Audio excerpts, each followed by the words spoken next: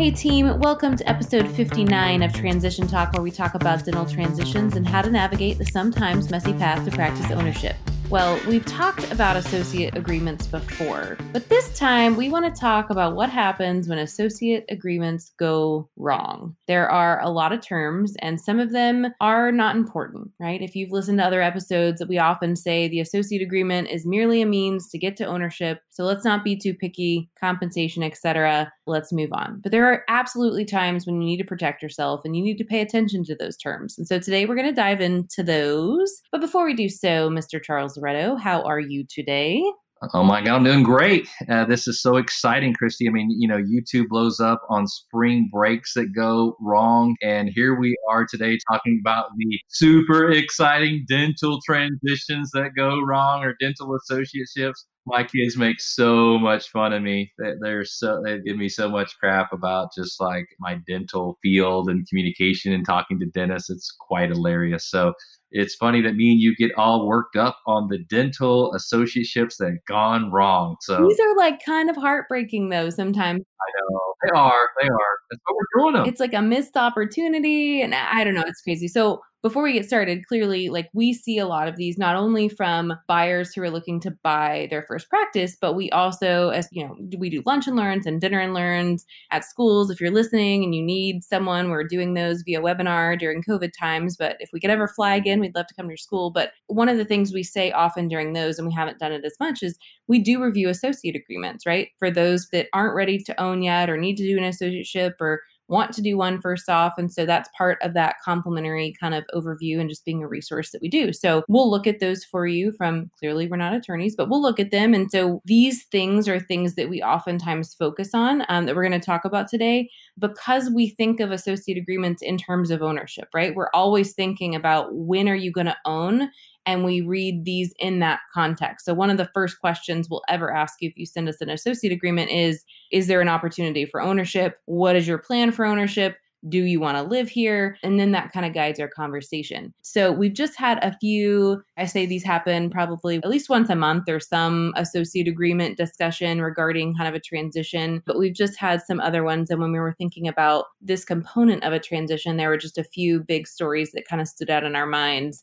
The first thing I want to cover is non-competes, both time and radius. Go ahead and refresh everyone's memory of what our general rule is about non-competes in associate agreements. Yeah. So the first thing is I just want to know your story, where you're from, D4 resident specialty. Why are we going to this practice? How long you're planning on working there? What your plans are for ownership that you talked about? And then why you need cash and all that. That's step one. Step two is now going to be what's your non-compete. And the reason I want to know about where you're from and all that, because the non-compete could be 15 miles and I may not care. You really want to end up in North Carolina and you're going to go to Kansas. I don't care that it's a 15-mile non-compete. If you can tell me you're never going to live in Kansas for the rest of your life, no matter what. If this doesn't work out, you're going to be the next car ride or airplane out of Kansas. That is not a problem. I am not as concerned. 95% of people, that is not the situation. Is they work, they go to dental school in a certain area, they go to residency in a certain area, they move to a certain area for a reason because there's some type of family or opportunity. And so at that point, I am concerned about the non-compete. And then I need to figure out, in my opinion, just like where that is. This is a small town of, let's say 20,000. You're going to go back that. More than likely that non-compete is going to cover that entire area. So I'm super concerned about any non-compete because I believe that you're bringing a value coming back to that area. Where it gets a little tricky are those kind of 100,000 communities, 300, 500,000 communities, and all of a sudden it is a 7, 10, 12, 15-mile radius. A radius is obviously on both sides a complete circle from that. And so you need to make absolute crystal clear sure that you literally are on a map and you are Googling and drawing a circle and figuring out where that you can or cannot go.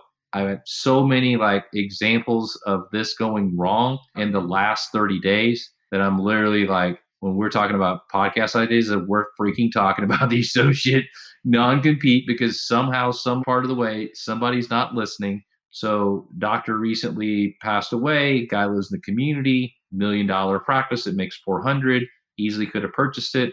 Non-compete was for the entire area. Penalties were crazy, which you'll talk about. couldn't buy it. Guy recently did this GPR program. He's in Tennessee and he's showing me this one location. I'm like, no, no, no, no, nothing about this excites me. Find me something else, find me something else. Forgot to tell me that his non-compete like drew the circle and literally based on where the water was of like this little section where he wants to buy and everything else around it, that was the only area that he could actually work for the next 2 years in that area where they had already bought a home. Now I don't really have an option. I have to help him buy this particular practice because he signed an associate agreement that a non-compete is going to be, enforceable for that particular state in the area. So just always focus from the beginning, not just on the compensation, but start to making sure you're looking at this and saying, what's the worst case scenario if this is upheld? What's the worst case scenario? And that's what we really need to look at. And a general rule is I prefer that when you're working someplace as an associate, that ideally that is not the place that we're going to end up basically trying to get a job if that thing fails. We are looking at other places. That's just your income, and we're focusing marketing on a different place outside of the reasonable radius in that example. Yeah, I also want to add, if we talk about corporate or that type of associate agreement, I can't tell you how many times I've also been talking to someone and the agreement, the way it's written, will basically say your non-compete is for any location they have. And if you see, like, if you're talking about a huge corporate chain, they could have a lot of locations. And inevitably, the person I'm talking with assumes that because they're only working at one, it will only apply to that one. And these people have had success going back and having it restricted, right? But like if you don't ask that question or highlight it legally, right? That is what the document says. And I'm not an attorney, but we look at enough of them to know that's true. And so, keep in mind that these corporate associate agreements are always going to probably start out as broad as they can, right? And it's your job to kind of hone those in. Imagine if you truly did sign something for, here in Texas, Mint, right? And you couldn't work within a certain radius of any Mint office. Like that could be a really challenging thing to overcome and might cause you to have to drive outside of something that's reasonable for a long period of time until you could actually own something near where you want to be. So what would be reasonable is maybe a 3 to 5 mile radius inside maybe a Dallas major metro city of that particular location. That is reasonable on your side and their side. The reality is you're not going to go and start working at these practices and then somehow you're going to leave and these patients are going to follow you. It's just not reality. It's just there to protect them so that you don't leave them kind of high and dry. So I understand where they're coming from. I understand from the seller's perspective of why they have the non-compete, but on your side, it's your job to understand as a buyer, we want to get out of this thing if something goes wrong and prepare for the opportunity for ownership. Because in the end, an ownership opportunity is going to come your way. You're going to be frustrated with working for somebody else in this capacity, and you be constantly building an exit plan to get out of it. Yeah. And that same concept goes for probably any just multi-location practice, right? It doesn't have to be corporate. It could be like a bigger office.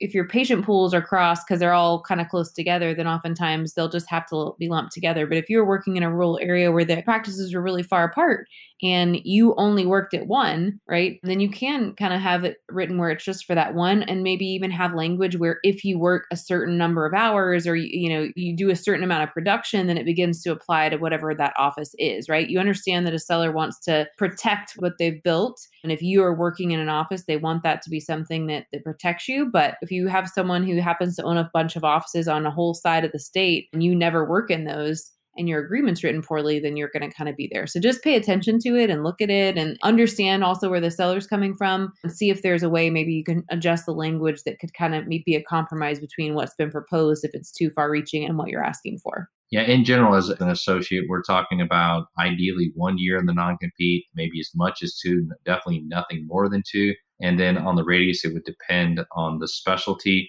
and location, but a general rule for, kind of a major kind of metro city, anywhere between like the 3 to 5 mile radius to maybe, kind of a smaller town to protect that doctor.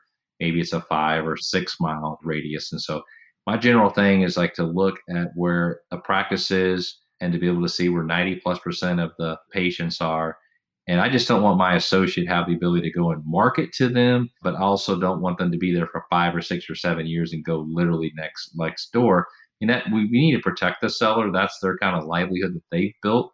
but we also don't want you to sign something that just simply just mails it in. You don't look at it. You sign a 7-10 mile radius, 3 years, and you're a pediatric dentist, in the community where you can set up from scratch anywhere and you're going to go build a home. And just, we get frustrated on our side because we see opportunities you want to buy. And then you're like, well, I can't because this non-compete. So it's sad and makes us frustrated when we see you in these situations. Yep. And I'm going to add one seller caveat here. If you're a seller listening, sometimes, especially in maybe small towns or rural areas, we'll have a buyer who's concerned about a non-compete because maybe there aren't a lot of options and they want to kind of go back, and maybe it's a partnership scenario where they're like, I think that this is going to be my home and I'm going to buy this, but like, I've never worked there. We don't work well together. I'm not sure if we'll work well together. I'm not sure if this dating is going to be a match.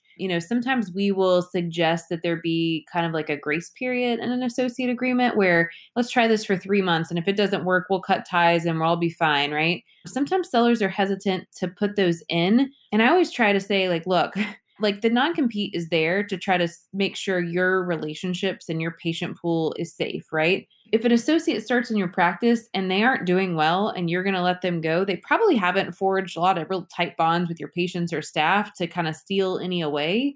And so it's probably pretty safe as long as that window and that grace period is short, right? I'm not talking 9 months, a year or anything, but if it's a 60-day window and the intent is partnership and you just want to make sure that, hey, does this work? I can very much be open to kind of that grace period. So if you're a seller listening and a buyer suggests that, it has to be the right scenario. It can't be, hey, I'm going to be referral based and there's this huge referral campaign. I'm going to introduce you and all of that. But in certain type of practices, that can be something. So don't immediately squash it if it's put forth. Kind of do think about it. It might be a good solution. I'm a 50-year-old guy with 2,000 active patients. I've taken all the CE. I've got the market, the brand. I've got just patient loyalty. I've got a team that's incredible. And I get a young 27-year-old in the practice and they basically check hygiene for 3 months, have bad clinical skills. I am not worried that they go down the street to work at corporate. They can go next door. They are not taking one of my patients away. And it's just because I'm confident that what I do is fantastic and I don't need to worry about that. You don't want to get in this argument over the 3 months or this or that. There's a little bit of risk on both sides. We're going to have to give a little bit here or there. And I wouldn't mind giving a 90-day clause in there that the kid can go down the street if he needs to be because he's from there. I've got no problem with that. But I agree, there needs to be some type of line in the sand at 6 months. You kind of need to figure this out, both buyers and sellers. And the non-compete is going to be in play, is going to be for X months or something. And then I'd put that back on the buyer and the seller to have a transition plan so that they can, if we're worried about the buyer signing something and there's not kind of a laid out plan, it puts pressure on the seller to put the plan. Now the buyer can walk if the seller's not doing their end of the deal. Yep, absolutely. Okay, another thing you alluded to earlier, and that sometimes it goes along with non-compete, sometimes it doesn't, but usually there is a notice that you have to give if you want to terminate your agreement, right? And so that notice period, I would say the most common for, and specialty might be a little more, but generally that 30, 60, 90 day, right? Some kind of notice period where, hey, I'm going to give you enough time to let you know. Generally, there's some relationship with scheduling and how far out you're booked. Because again, we're just trying to make sure patients are covered. We recently have seen a couple that were incredibly long, like 6-month notices, which is really leans more towards, I think, a partnership agreement or a more complex relationship. And those notice periods, sometimes we don't think about it. We just say, okay, and we move on. But again, that a notice period has really kind of stopped someone from purchasing a practice because it was too long, right? Like I had to give too much notice and my established doc is not going to let me out of that notice period. And therefore our windows for transition meet up. And then the damages is another thing to think about. Like if I don't give the right notice, what do I have to do? And again, we had a scenario where a notice period had to be given. And if it didn't happen, then there were these significant financial penalties, like so significant that, again, had to walk away from a transition opportunity, which was really unfortunate. Yeah, this particular deal, again, it was a corporate contract, but it was like, okay, we're going to charge you, if you leave before 6 months, we're charging you headhunter fees. We're charging you all legal fees. We're charging you the profitability that we're going to lose on the practice. So if the business was making $300,000, $25,000, we're going to charge you that per month for every month. We're going to charge you this. We're going to make you pay for these attorney's fees and this and this. I mean, it just scared the crap out of the buyer. mean, scared the crap. And I get it.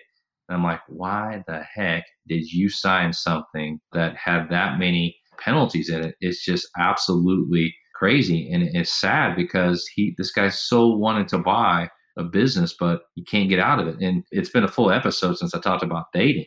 I got to have a dating analogy in here, but can you imagine you live with somebody, you live with your wife, you live with your girlfriend or your boyfriend or husband, and you basically say, I want a divorce and I'm going to be here for the next 6 months. This is not going to be good. The next 6 months are going to be hell.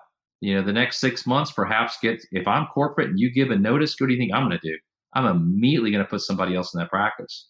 And so now I'm going to decide what's good for me. I'm going to find the right person. And maybe I don't know if they're going to be good or not, but I still got you on the hook for your 6 months and you haven't even get it or not. I'm putting somebody in there and now I'm going to drive down your production. Now you're not getting paid. It's all these dominoes are just going to happen. And that's what is smart about that corporate contract. They have hooked you so deep that you can't leave. Now they're making 300 grand and you're stuck and you're not really sure what to do. So just be so careful. You have the leverage as the associate. It's the few times you have the leverage is before you sign that agreement to ask questions and to try to figure out what's reasonable and fair. And signing something with 6 months and all these penalties and all these contingencies and lawyers' fees, in my opinion, is absolutely one-sided, and you just happen to sign the wrong side. And I think, correct me if I'm wrong, but I'm pretty sure we've also seen one of those corporate agreements where not only were there damages, but then if they purchased something within a certain amount of time after leaving,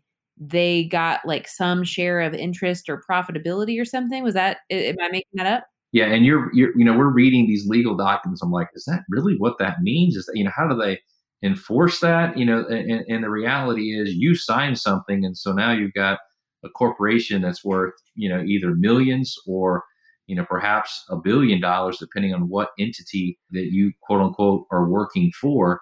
And they now have corporate, 6-figure, 7-figure, maybe attorneys that, are on retainer to basically stick it to you.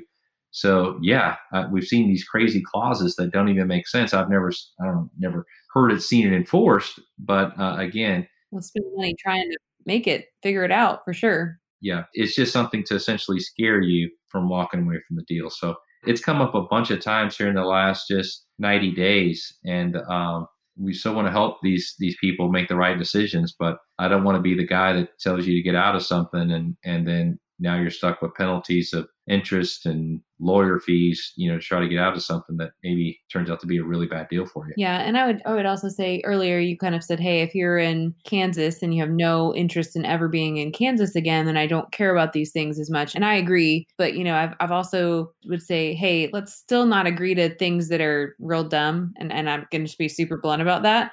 Because we've also had a situation where, you're in Kansas and you have no interest in staying and you meet the love of your life. And now we're in Kansas, right? And now something that we thought was never going to be applicable is applicable. And so life can turn on a dime and things that you can never imagine happening will happen.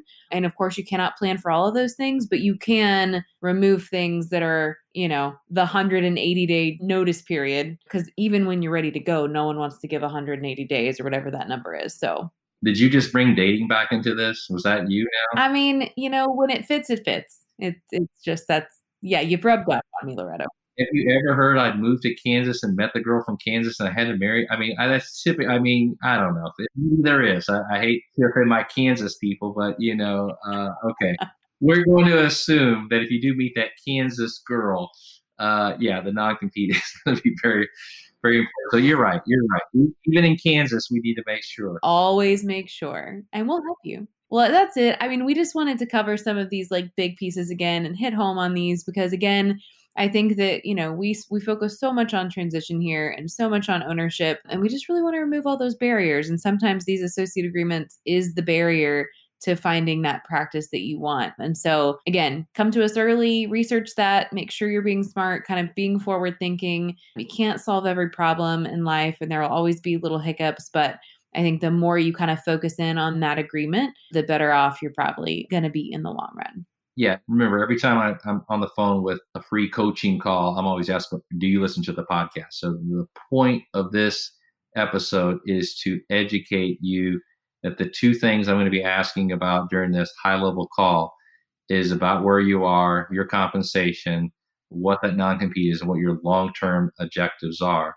We're, again, not attorneys, but we do have the ability to talk high level and just to make sure. And if there's a situation where you need an attorney, then we can make those recommendations. Or if there's certain clauses, we have relationships with attorneys, can look at that and help you understand what those clauses are. But this is just one early piece of this puzzle so that you can come back to us 2 years from now or something after you've had a chance to work there and build your cash into the deal. I mean, I literally talked to somebody this afternoon that was a coaching call in the associate agreement and happened to be an orthodontist and just wanted me to look, hey, this particular corporate was going to give him $900 a day. And another corporate office was giving him $1,400 a day.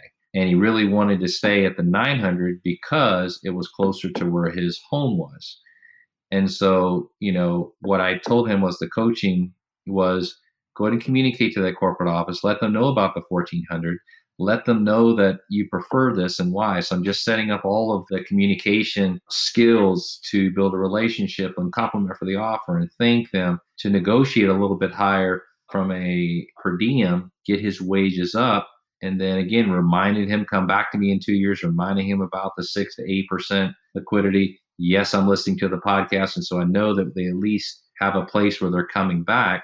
We feel like we're giving and educating. It's just where people are not listening, they're not learning anything, and just say, look at this because, they said they would do it. Those are shorter calls. So trying to motivate people, that was, you're being intentional this year, and we want to love on as many people as we can, both in dentistry and outside of inspiring them and pushing people to be successful in life and being kind. So the kind of that kind free, but we want you to be also driven to do something from an ownership standpoint if all possible. That's right. Well, team, that was short and sweet. If you're a treadmill listener, push play on another episode. You've not run fast enough or long enough. But that's all we got for today. Thanks for joining us on episode 59 of Transition Talk. Subscribe wherever you listen to your podcast. And until next time. Thanks, guys.